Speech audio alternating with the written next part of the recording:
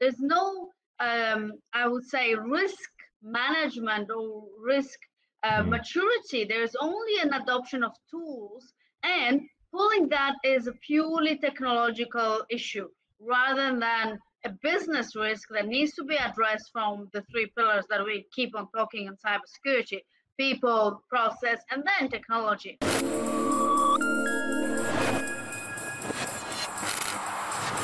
Hey everybody, welcome back to Sizzle Life. I'm Brian Hoagley, brought to you by Side Channel. Very lucky today to have a special guest, all the way actually from the other side of the world, literally, Dr. Magna Celi. She is the CEO for Responsible Cyber, currently out of Singapore. So yeah, hi Brian. Thank you very much for having me today on the show. I'm really happy to be here, and especially to discuss exactly what you mentioned. So basically the similarities and the differences between the United States and Asia Pacific, in particular around how they address cybersecurity, and what's the importance, I want to say, or the perception of responsibilities for Chief Information Security Officer. Yeah, and that was the interesting component that jumped out at me when we started talking about this, was the adoption of senior level leadership in security in Singapore. 5 years ago, I came out of DoD and started, seeing the U.S. market had just started adopting that role, and I was shocked then that it still wasn't as prevalent, right? Like there was just articles coming out. I remember Matt Combs, he's a recruiter, had just started writing these big articles that were getting traction about the emergence of the CISO. Even though Steve Katz was the first CISO from years and years ago, only about 5-6 years ago did we really start seeing companies start embracing it. And I mean companies outside of like the Fortune 50. So that was really interesting. So tell us about what you're seeing within APAC in that space and that adoption of the role. First of all, it's really important to understand that APAC or Asia Pacific is actually not one market. There are several maturities, there are several levels of regulatory requirements which actually impact the practical approach onto having cybersecurity embedded within the strategy of the company, or even taking this as properly a cyber risk across the board, for example. And as a very common, I would say, definition or approach is taking consideration Asia Pacific into several regions, as I mentioned, Australia and New Zealand separate, Asia, Southeast Asia separate, and then China and North Asia is another region. And again, as I mentioned, the regulatory landscape or legislative landscape is actually very different, which impacts the maturity of those countries. And what is the one common point is that all this market is driven by privacy laws and some other environment, like for example, Monetary Authority of Singapore in Singapore, that actually drive the fact if yes or no the company will have on board a Chief Information Security Officer. So to answer your question and coming back to the fact, is it about the adoption of CISO, I think we're still in that particular period that you mentioned that is still growing. For example, we have listed companies in the region that do not have a Chief Information Security Officer. Wow. And by that, they don't even have an IT security or a cyber security strategy. They just have the IT folks deploying technology or going digital. Right. And this is a fact that has been very, I would say for me, when I came to Singapore 5 years ago, very shocking, I want to say. Sure. Yeah, so that's a great point, and that's, I think, probably the biggest catalyst that I've seen in the U.S. market is regulation has driven the use of a CISO. Larger organizations, probably, large enough to have enterprise risk, have been dealing with risk, said, hey, internally, we need somebody to oversee security. But, the smaller, as you kind of go down from the Fortune 500 even, there's no driver, right? The adoption isn't there. So an outside force has to be. And that's, we witnessed that here in the United States. Notably, New York State, when they came out with New York State DFS, came out with Part 500 of that financial services law. regulated everybody inside of the financial services space, to include insurance companies, banks, etc. They required them to have a CISO. So now that's when you start seeing the adoption. But, if left to their own devices, mid-market and small companies are sitting there going, is it really worth the cost, right, for me to bring that on? Do I really need it? And I think our similar views are, yes, you do, but we're seeing that no one's adopting it because of cost restraints and the view that, oh, I need this full-time person, or I need, maybe I already, or it's just an IT issue. So why can't the CIO or the head of IT just handle it? I mean, this is a very good point. In my opinion, all Asia Pacific has this approach in majority. So the CIO or the CEO thinks that the CTO will take care of the security, or the IT manager, and they don't need any additional strategy roadmap. There's no, I would say, risk management or risk maturity. There's only an adoption of tools, and pulling that is a purely technological issue rather than a business risk that needs to be addressed from the three pillars that we keep on talking in cybersecurity: people, process, and then technology. Right. And the problem with that, it means that it's still, even within companies with 1,000 of employees in the region, they might still not have at all any cybersecurity roadmap. Just an antivirus, a firewall, a few other tools, and that's about it. Yeah. And that's been a big thing that we've seen inside of the mid-market is, they've been sold kind of along the lines of, oh, it's just a component of IT, AV and firewall were good. And so many organizations I've walked into, even large organizations, that's their thinking is, antivirus and firewalls will save us. And, oh, we're compliant, so our security is good. But, and pivoting to, where the US is kind of in this adoption curve, talking a lot about curves lately, right? This one's not gonna flatten. This one you just got to kind of ride. Is the U.S. has now started seeing this push because of, I think, these regulations at state levels, and the SEC in their waves of reviews have adopted the NIST CSF, the cybersecurity framework. Other states have now adopted this same thing and are pushing for more than just antivirus, firewalls, IT issue. And now we're seeing this, people are picking up and realizing, oh, we can't protect and stop everything.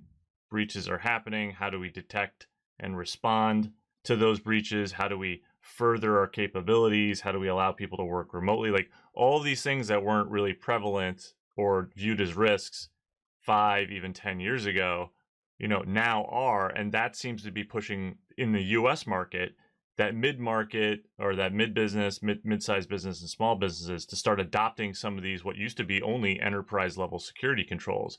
So what are you seeing within that mid-market small business space on adoption? Like where are they kind of on the curve? Where do you think they are in relation to the United States? So if we are looking at general, the mid-market and the SME, small, medium enterprises, especially, let's start with Singapore. They represent more than 90% of the current market. So therefore, they represent a really important part of the businesses in general. And that means that they might be exposed to cyber risk as, any other business.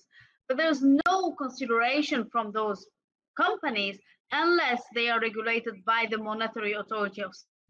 And one example that other countries in the region should follow is exactly that approach. So the Monetary Authority of Singapore has been more an advisory board and taking the role and initiative to actually even go beyond just having guidelines on technology and security, but also sending, on regular updates and informing those businesses about cyber hygiene and requesting them to actually comply with those guidelines to a certain extent, which helped a lot the market. However, of course, as we know, not everyone needs to comply with an MAS regulation that is purely for financial institutions. Right. What does it leave? It leaves all the other market, all the other industries, shipping in particular, manufacturing, construction, all the other small and medium enterprises that think that they are concerned. They are not a target. They are not concerned. And even if something happens, it's okay. They will be still in business. While we know very well, as per statistics, if currently an SME is attacked, they actually go out of business within 6 months after a cyber attack.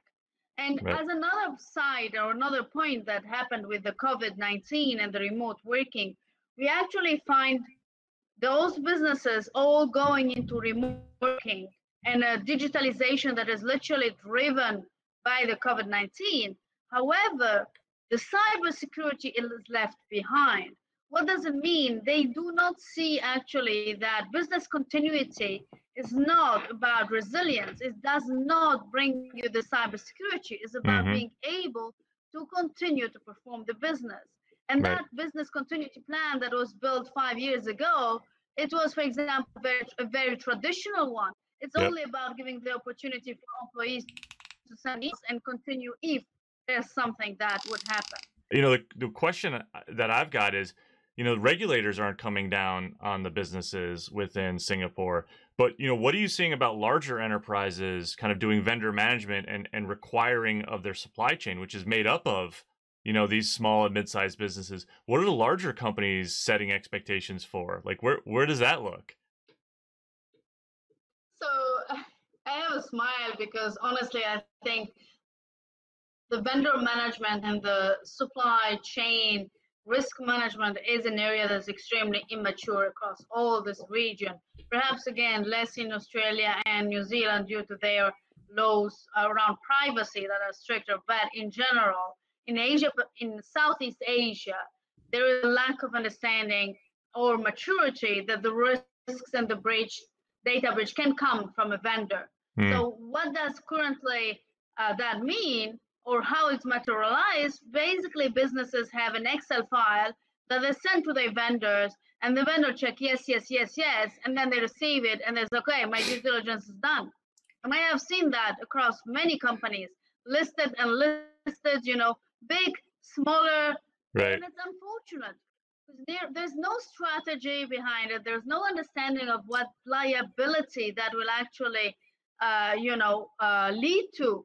And as well, thinking in the particular approach, and here is a question for you, but what I have seen in Asia Pacific as well is a complete misunderstanding of the shared responsibility model. Oh, and here we're talking about vendor providing cloud services and companies thinking that those vendors are taking care of the security by default. So I'm not sure how or why those companies believe that someone else will take care of the security while it's not written black and white on the contract.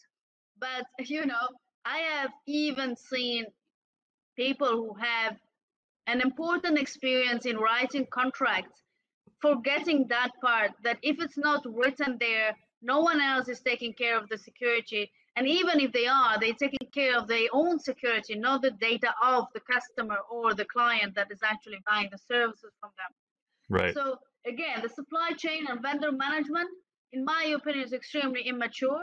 It is based on filling and checking box exercise rather than real assessment of the vendor's capability. Yeah. So the reason I'm smiling is because the U.S. has no shining beacon or example of how to do that either. I see that more and more. It's laughable at some point because everybody's just kind of doing that due diligence. Here's the Excel file, fill out these answers. And then what do you actually, sometimes I even question what the upstream provider who's asking those questions is actually doing with those answers, if anything. Or are they just saying, okay, good, you answered all the things. Thank you. We're going to file this away. Then we see the proliferation of, these scoring companies, all creating their own proprietary kind of number, right? My belief is do what the credit agencies do, right? All the credit agencies adhere to the FICO score, the one number. Instead, in security, we have all these different vendors creating their own standards. So if one company uses one and one company uses other, it's like, great, now you're going to go through this. So it's that hurts us. It doesn't help us. And then you're right, the vendor community or the downstream vendors being assessed don't fully understand even what they're answering, right? It's almost akin to like an insurance application. Like, it's like, do you really know everything you're being asked in there? Do you need somebody to maybe help you with this?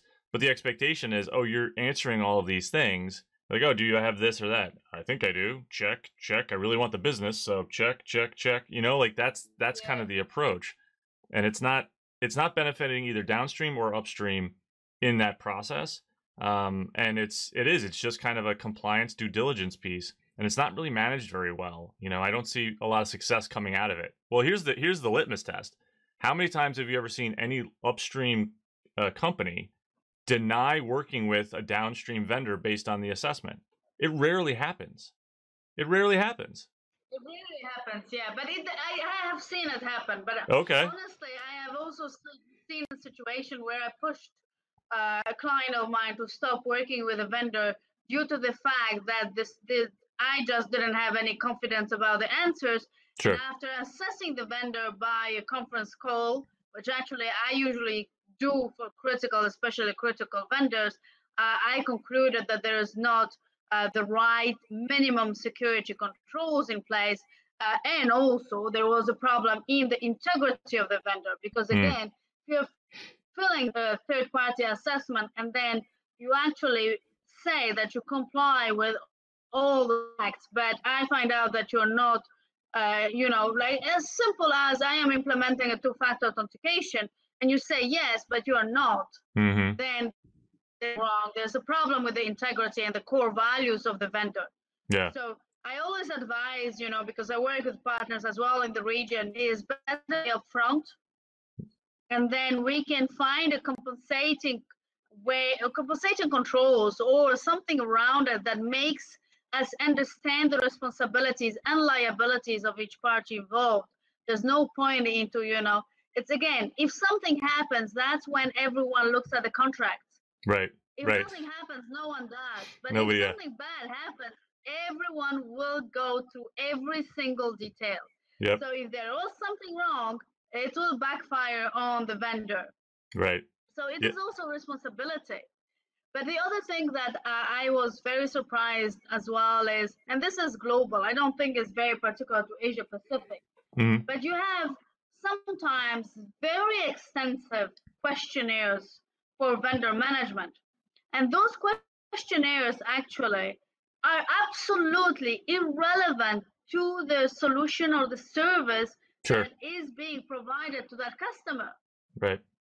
So it is also, the alignment of, okay, what is the risk for that service or that product that I'm buying and integrating with my ecosystem? Yep. Not just, again, check the box exercise. That is not the answer. Yeah, everybody can't do the same thing. I've been a big, I'll link it up above, but I did a whole YouTube talk, and I'll just draw it out real quickly. But like the concept is kind of tiered security management. If you bucketize your vendors into who's your most important, who's your second most and third most, and you can do this based on either business processes or the data that they store or whatever your requirements. Maybe even have multiple requirements, that put people in certain buckets, right? You need to create security controls that are relevant for each one, and they need to be different, right? You can't ask tier 3 vendor providers and have the same expectations if they're handling public data or not having administrative access or internal access to your infrastructure. Why are you asking these guys the same questions you're asking like your tier 1 super critical providers? In order for this whole thing to work, and I completely agree, is you've got to kind of structure this. But this goes back to, critical security controls 1 and 2 in the CSC, the early stuff inside of NIST, asset management. Like, you kind of have to know your environment and know where your data is, know what you're doing with your data in order to even then go do this. So usually when you see this not happening and you see that one-size-fits-all vendor management problem, you can usually trace back to the fact that the company isn't even doing, the core basic foundational aspects of security, which is asset management, identification, like those key components. You can always just trace it back. So it's nice to kind of see that tie through. I'll put a graphic up on the component that you brought up that I love is who's responsible for it, right? So you've got basically like the company right, that is, and we'll say this is their HQ and these are their vendors, the company's sitting here going, oh, I do this, this vendor works on this, that means they are responsible for all of these things. And to your point, in contracts, right, that's where we're kind of spelling it out. But when you look at cloud services and kind of even extending the cloud service model that like CSA, the Cloud Security Alliance, outlines as well to vendors, there is a shared responsibility. And usually this group here just thinks, oh, they're doing everything, and because of reasons. And the reality is that it's both do a little bit, maybe some does some more on one area, but it's a shared responsibility. And you usually don't find out kind of really who's responsible until an incident or a breach happens, which, like you said, forces everybody to go back to the contract to then revisit, well, who was responsible for that? Whose liability is it now sitting with? So there's a lot of great concepts in here that I think are very similar between where the U.S. is and its maturity and Singapore is and what you're seeing, because this stuff isn't happening. And where you and I share the same, current focus professionally with our advisory, businesses and what we're doing.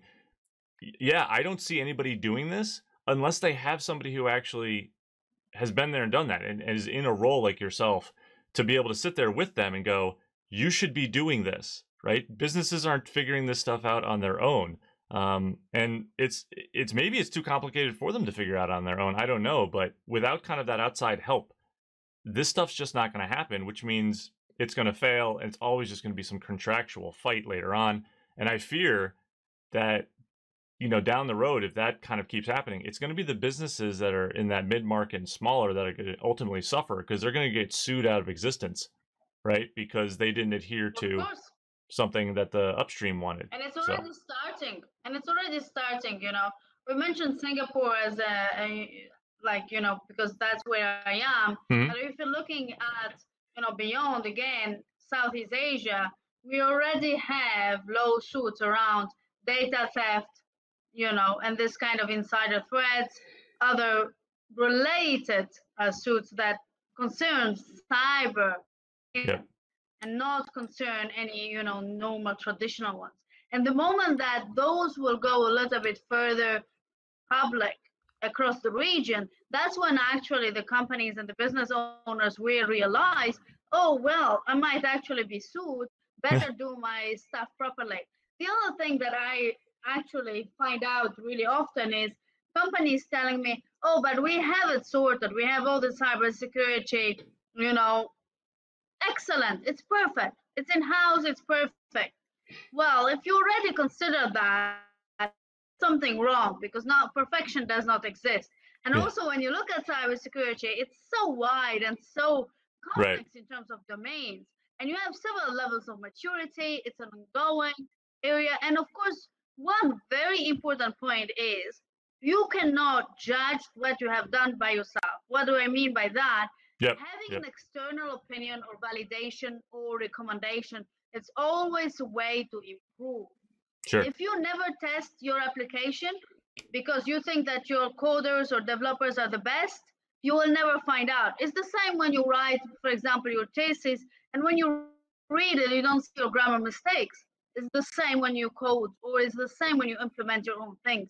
Right. So I think from the perspective of maturity, there's also this level of self-criticism or self-improvement. We are not perfect. We have certain things, but we have a lower level of maturity comparing to other countries. How can I measure the maturity of my cybersecurity? And how can I ensure that I have the right capabilities today and I have the right KPIs for improvement in the next few years? And this is something also that needs to be a top-down approach. I mean, obviously, the IT manager can just come in and talk to the board and tell them, oh, we need to do this, and we need to hire additional people. It needs to come with the support from the management and especially the board.